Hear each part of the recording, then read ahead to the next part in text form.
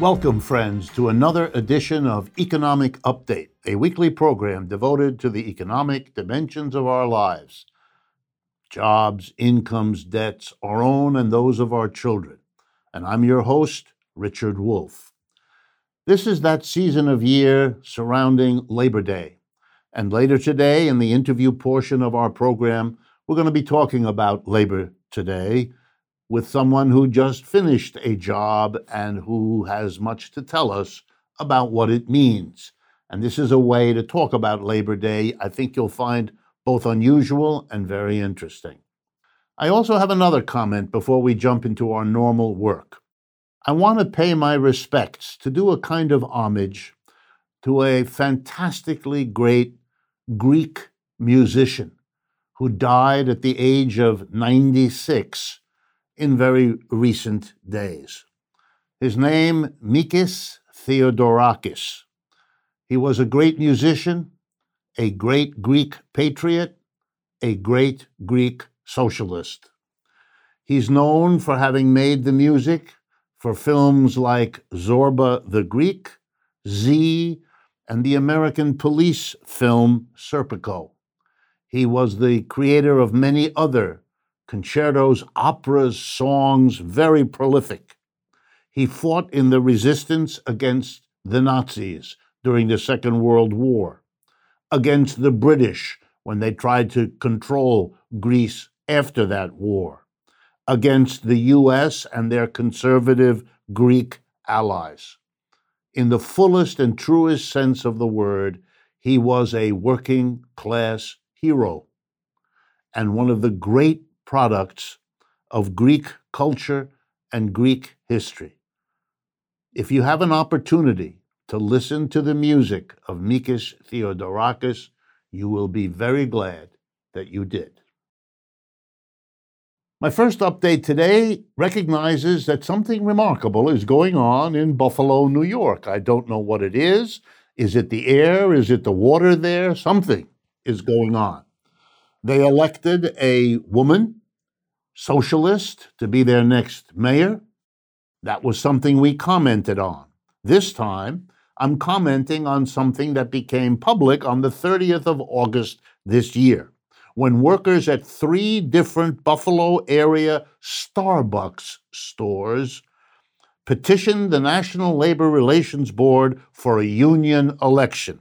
That's right, they got workers at 3 Starbucks to sign enough cards to become eligible for an election whereby all the workers at Starbucks, at least in those 3, can vote whether they do or do not want to be represented by a union. This would be the only 3 Starbucks stores in the United States to have a union out of a total of 8,000 stores that Starbucks operates as a corporation here in the United States. This culminated the effort of 50 Buffalo area Starbucks workers who've gotten together. They have something called Starbucks Workers United, and it's grown now, if I understand correctly, to about 80 employees across Starbucks. You know, Starbucks calls its workers partners. Well, they're not. This is one of those games in which you hope you can get away with giving employees a better title as a substitute for better pay.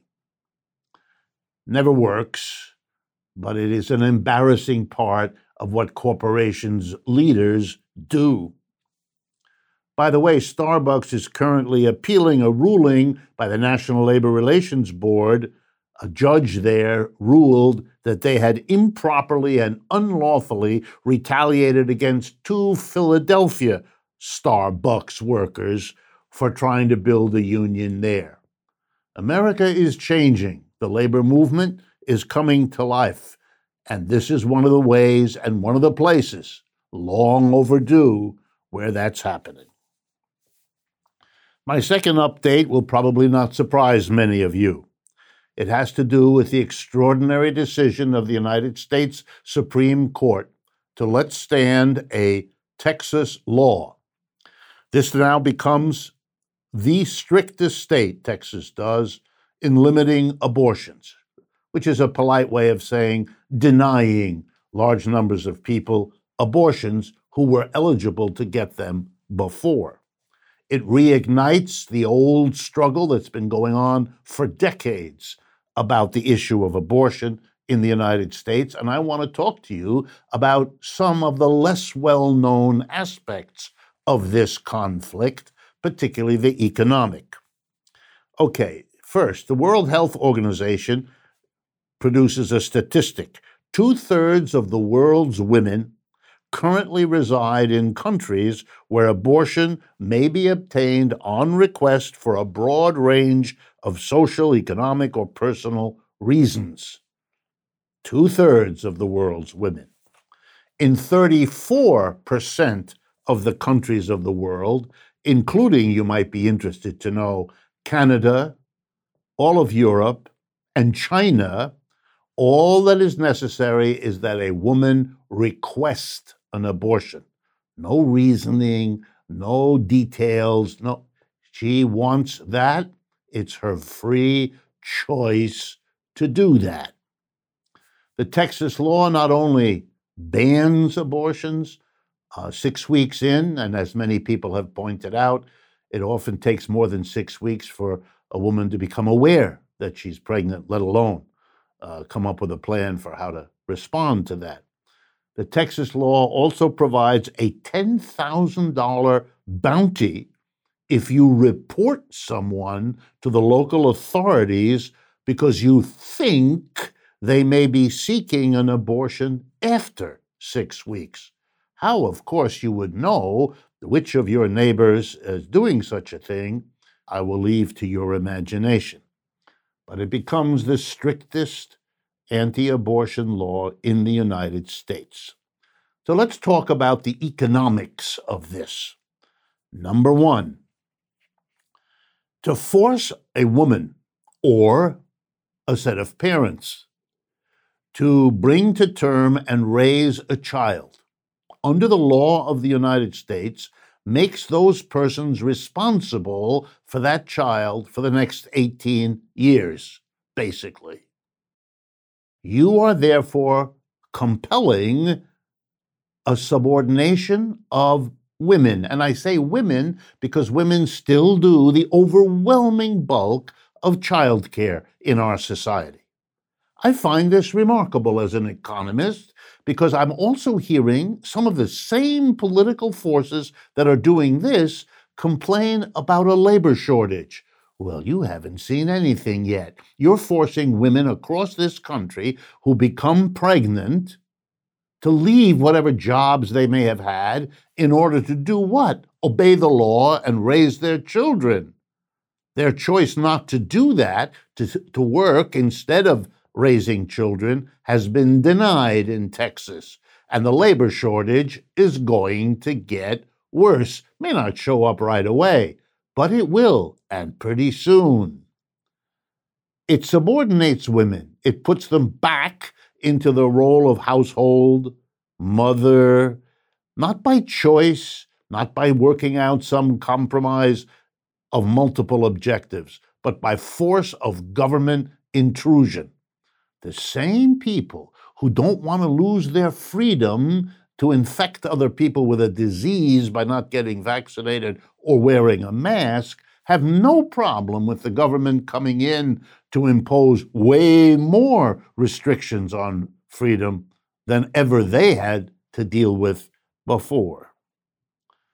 Next, the Federal Reserve in this country does a survey, and it does it every year. How many families could handle an unexpected $400 expense, and how many families could handle an unexpected $1,000 expense? And they come up with stunning numbers. A majority of American families cannot come up with a $1,000 unexpected expense without either selling something they own or taking on another job. A child costs way more than any of that. How are American families, currently income restricted, possibly going to do this? And what are you doing imposing this expense upon them. Because remember, the same people who impose a pregnancy being taken to term are very stingy when it comes to providing social supports for the child after it's born. They're the ones who want to cut food stamps, support for education, medical coverage. What a strange spectacle of economic contradiction. It condemns children to be the children who weren't wanted. And that's a very big burden to put on a child, just as it's an enormous burden to put on the parents. And the outcomes we know from the history of psychology for thousands of years. This story doesn't end well. It ends up with children and parents overstressed, under-equipped, therefore with medical, physical, and mental problems, schooling problems, crime, the end long list of social problems we're making worse. And finally, rich people will always find a way, if they're in Texas, to leave Texas to get the abortion somewhere else. They always have, they will again. So who is most affected by this? The people with the least amount of wealth. So you know what it's going to do? Make this country even more unequal than it is now. Those are the economic realities that are being pretended away in this debate. The next update has to do with the Hurricane Ida. It flooded the city of New York and much of New Jersey.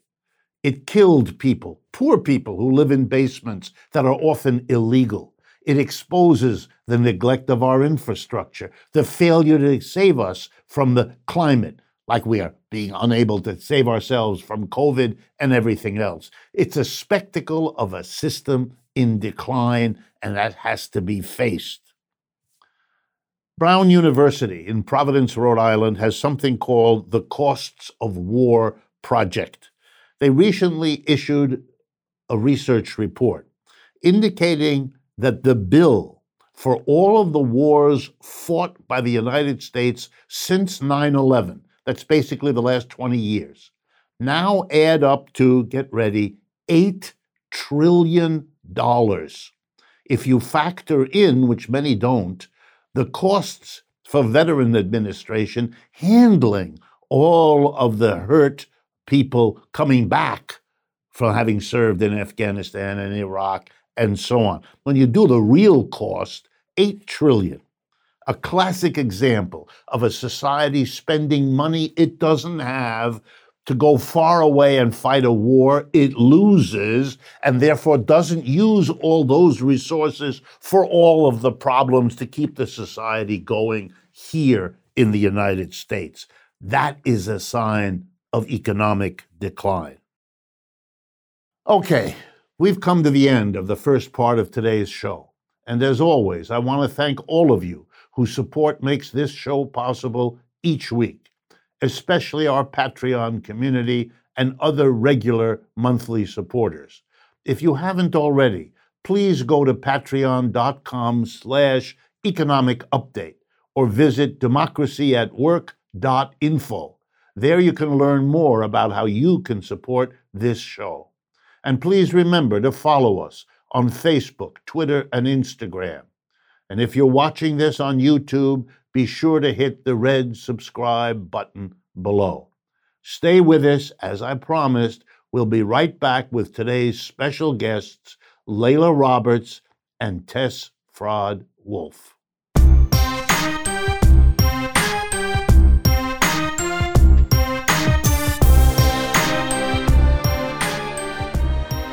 Welcome back, friends, to the second half of today's economic update.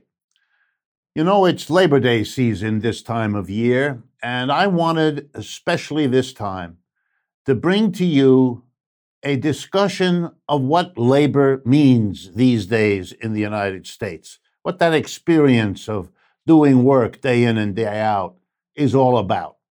And so I've invited two people to come and talk to us about it, and I want to introduce them to you now. The first is Layla Roberts. She's a junior at Manhattan College here in New York City. She's majoring in psychology and has particular interests also in peace studies and gender studies. My second guest, sitting right next to Layla, is Tess Fraud-Wolf. She's practiced relational psychology in New York City for the last 10 years. She works with individuals and couples and has trained in hypnotherapy and art therapy. Tess specializes in gender issues and offers an approach that incorporates various themes from an assortment of therapeutic modalities. So let me begin by welcoming both Layla and Tess to Economic Update. Thank you very much for your time. Thank you. We're glad to be here. Well, let me start with you, Layla. You're the one who's been working in the way that I want to draw out a little bit. So tell us, as a young person working here in the United States right now, what's been your recent work experience that you can share with us? I recently was working for a large retail company in New York City.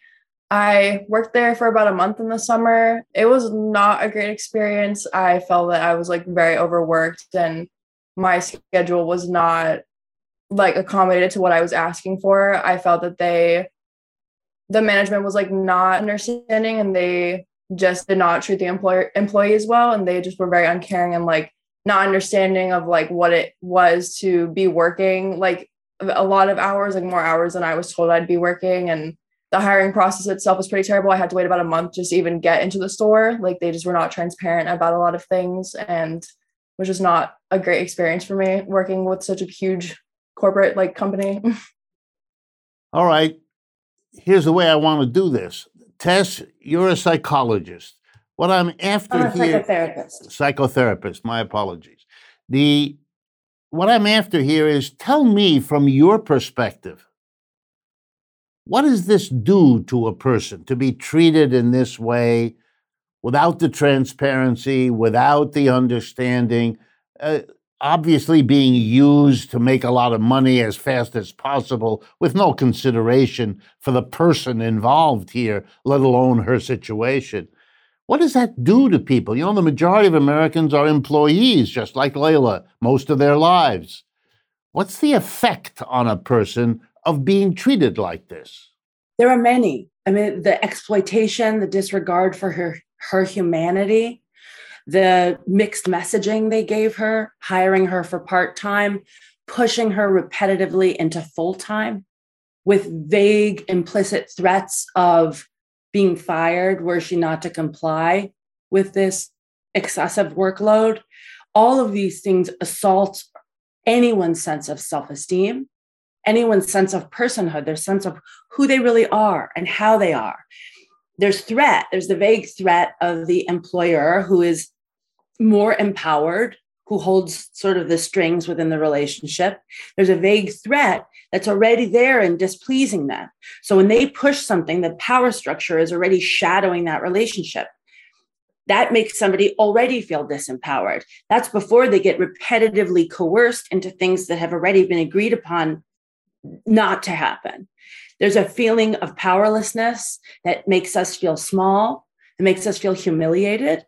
And I think for Layla, it was humiliating, it was overwhelming, and it was confusing.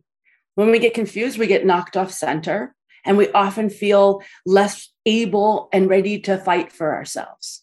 So there's a whole assault to humanity there.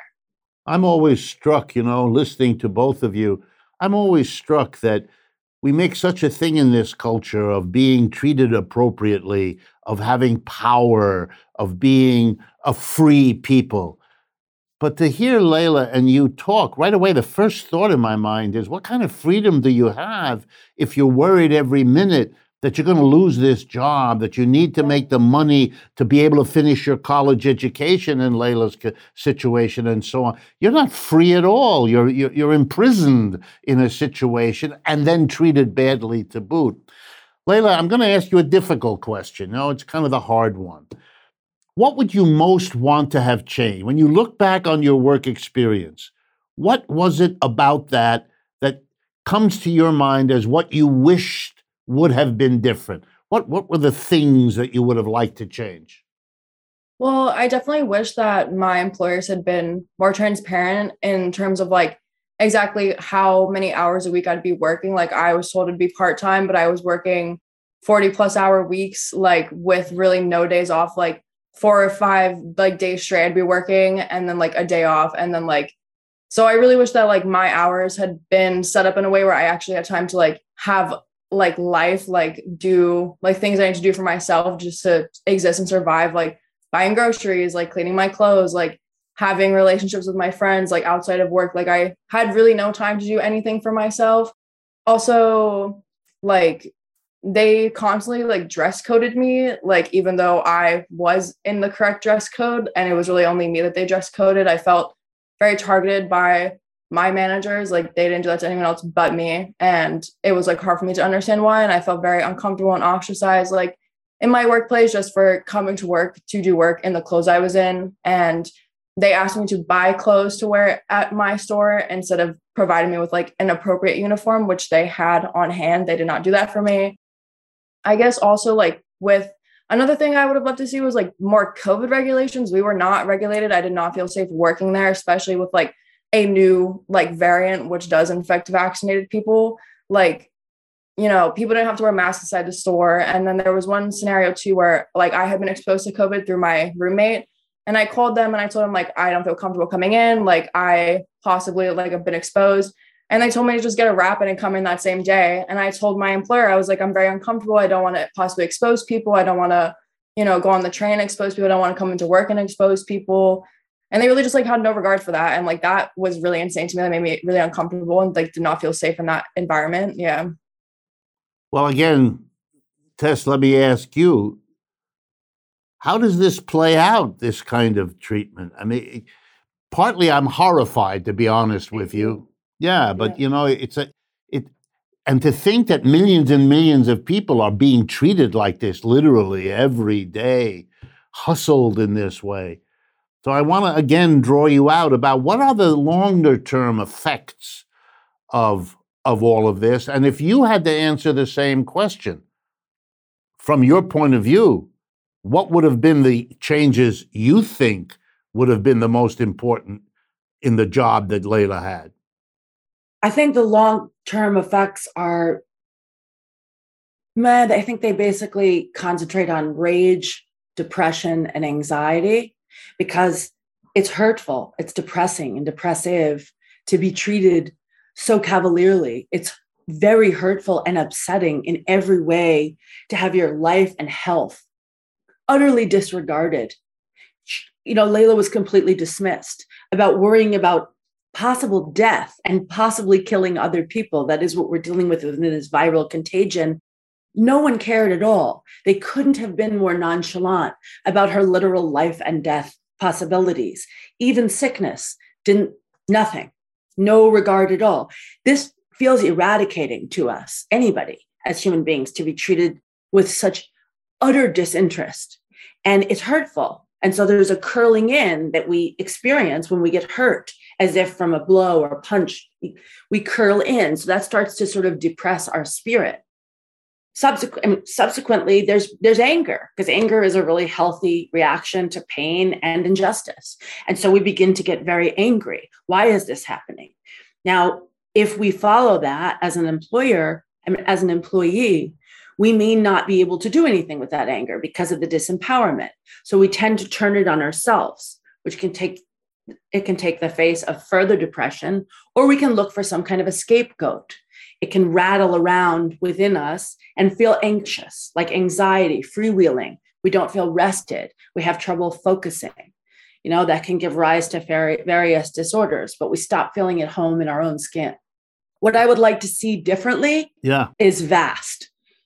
The first thing I would like to see unions come back. If Layla were to have a union to which to belong, there could be lobbying on her behalf to not be exploited from the get-go with forced full-time employment after agreed upon part-time.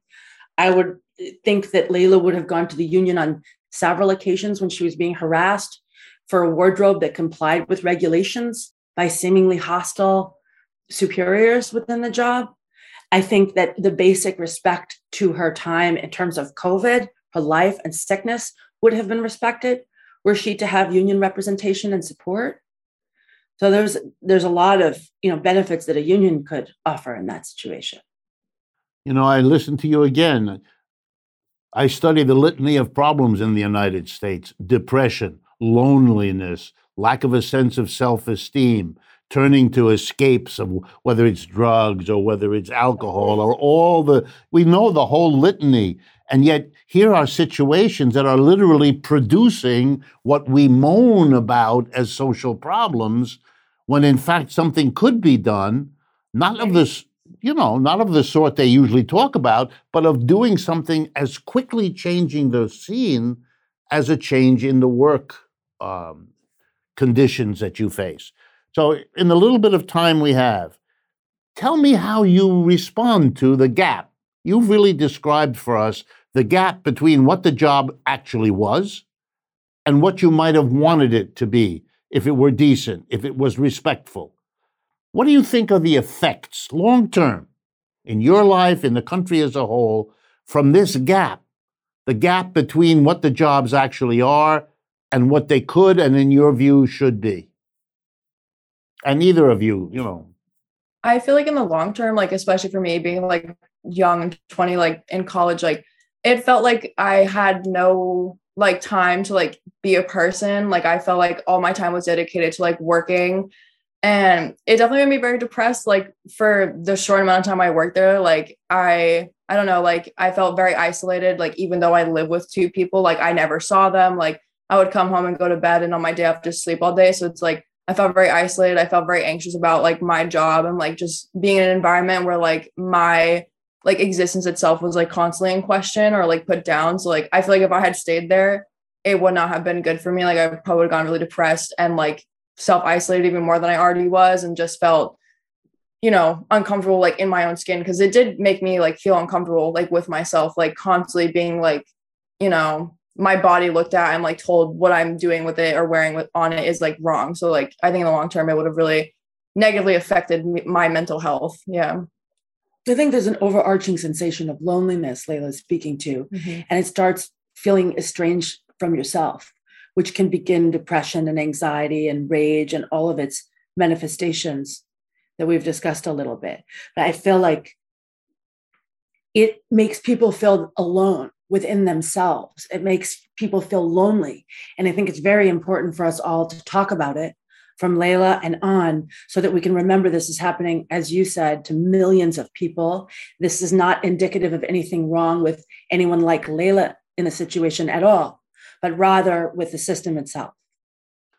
Well, that's the message I try to get across in this program. So you have been really absolutely on message. Thank you so terribly much, because it's the part of Labor Day, not the rally, not the parade, not the homilies, but to face what the reality of labor is for most people and why that is so destructive of this society in the ways we're trying to cope with, even though we don't pay attention to labor the way you have helped us do today. So thank both of you. And to my audience, this is a better way to celebrate Labor Day than I could think of. And I appreciate your attention and look forward, as always, to speaking with you again next week.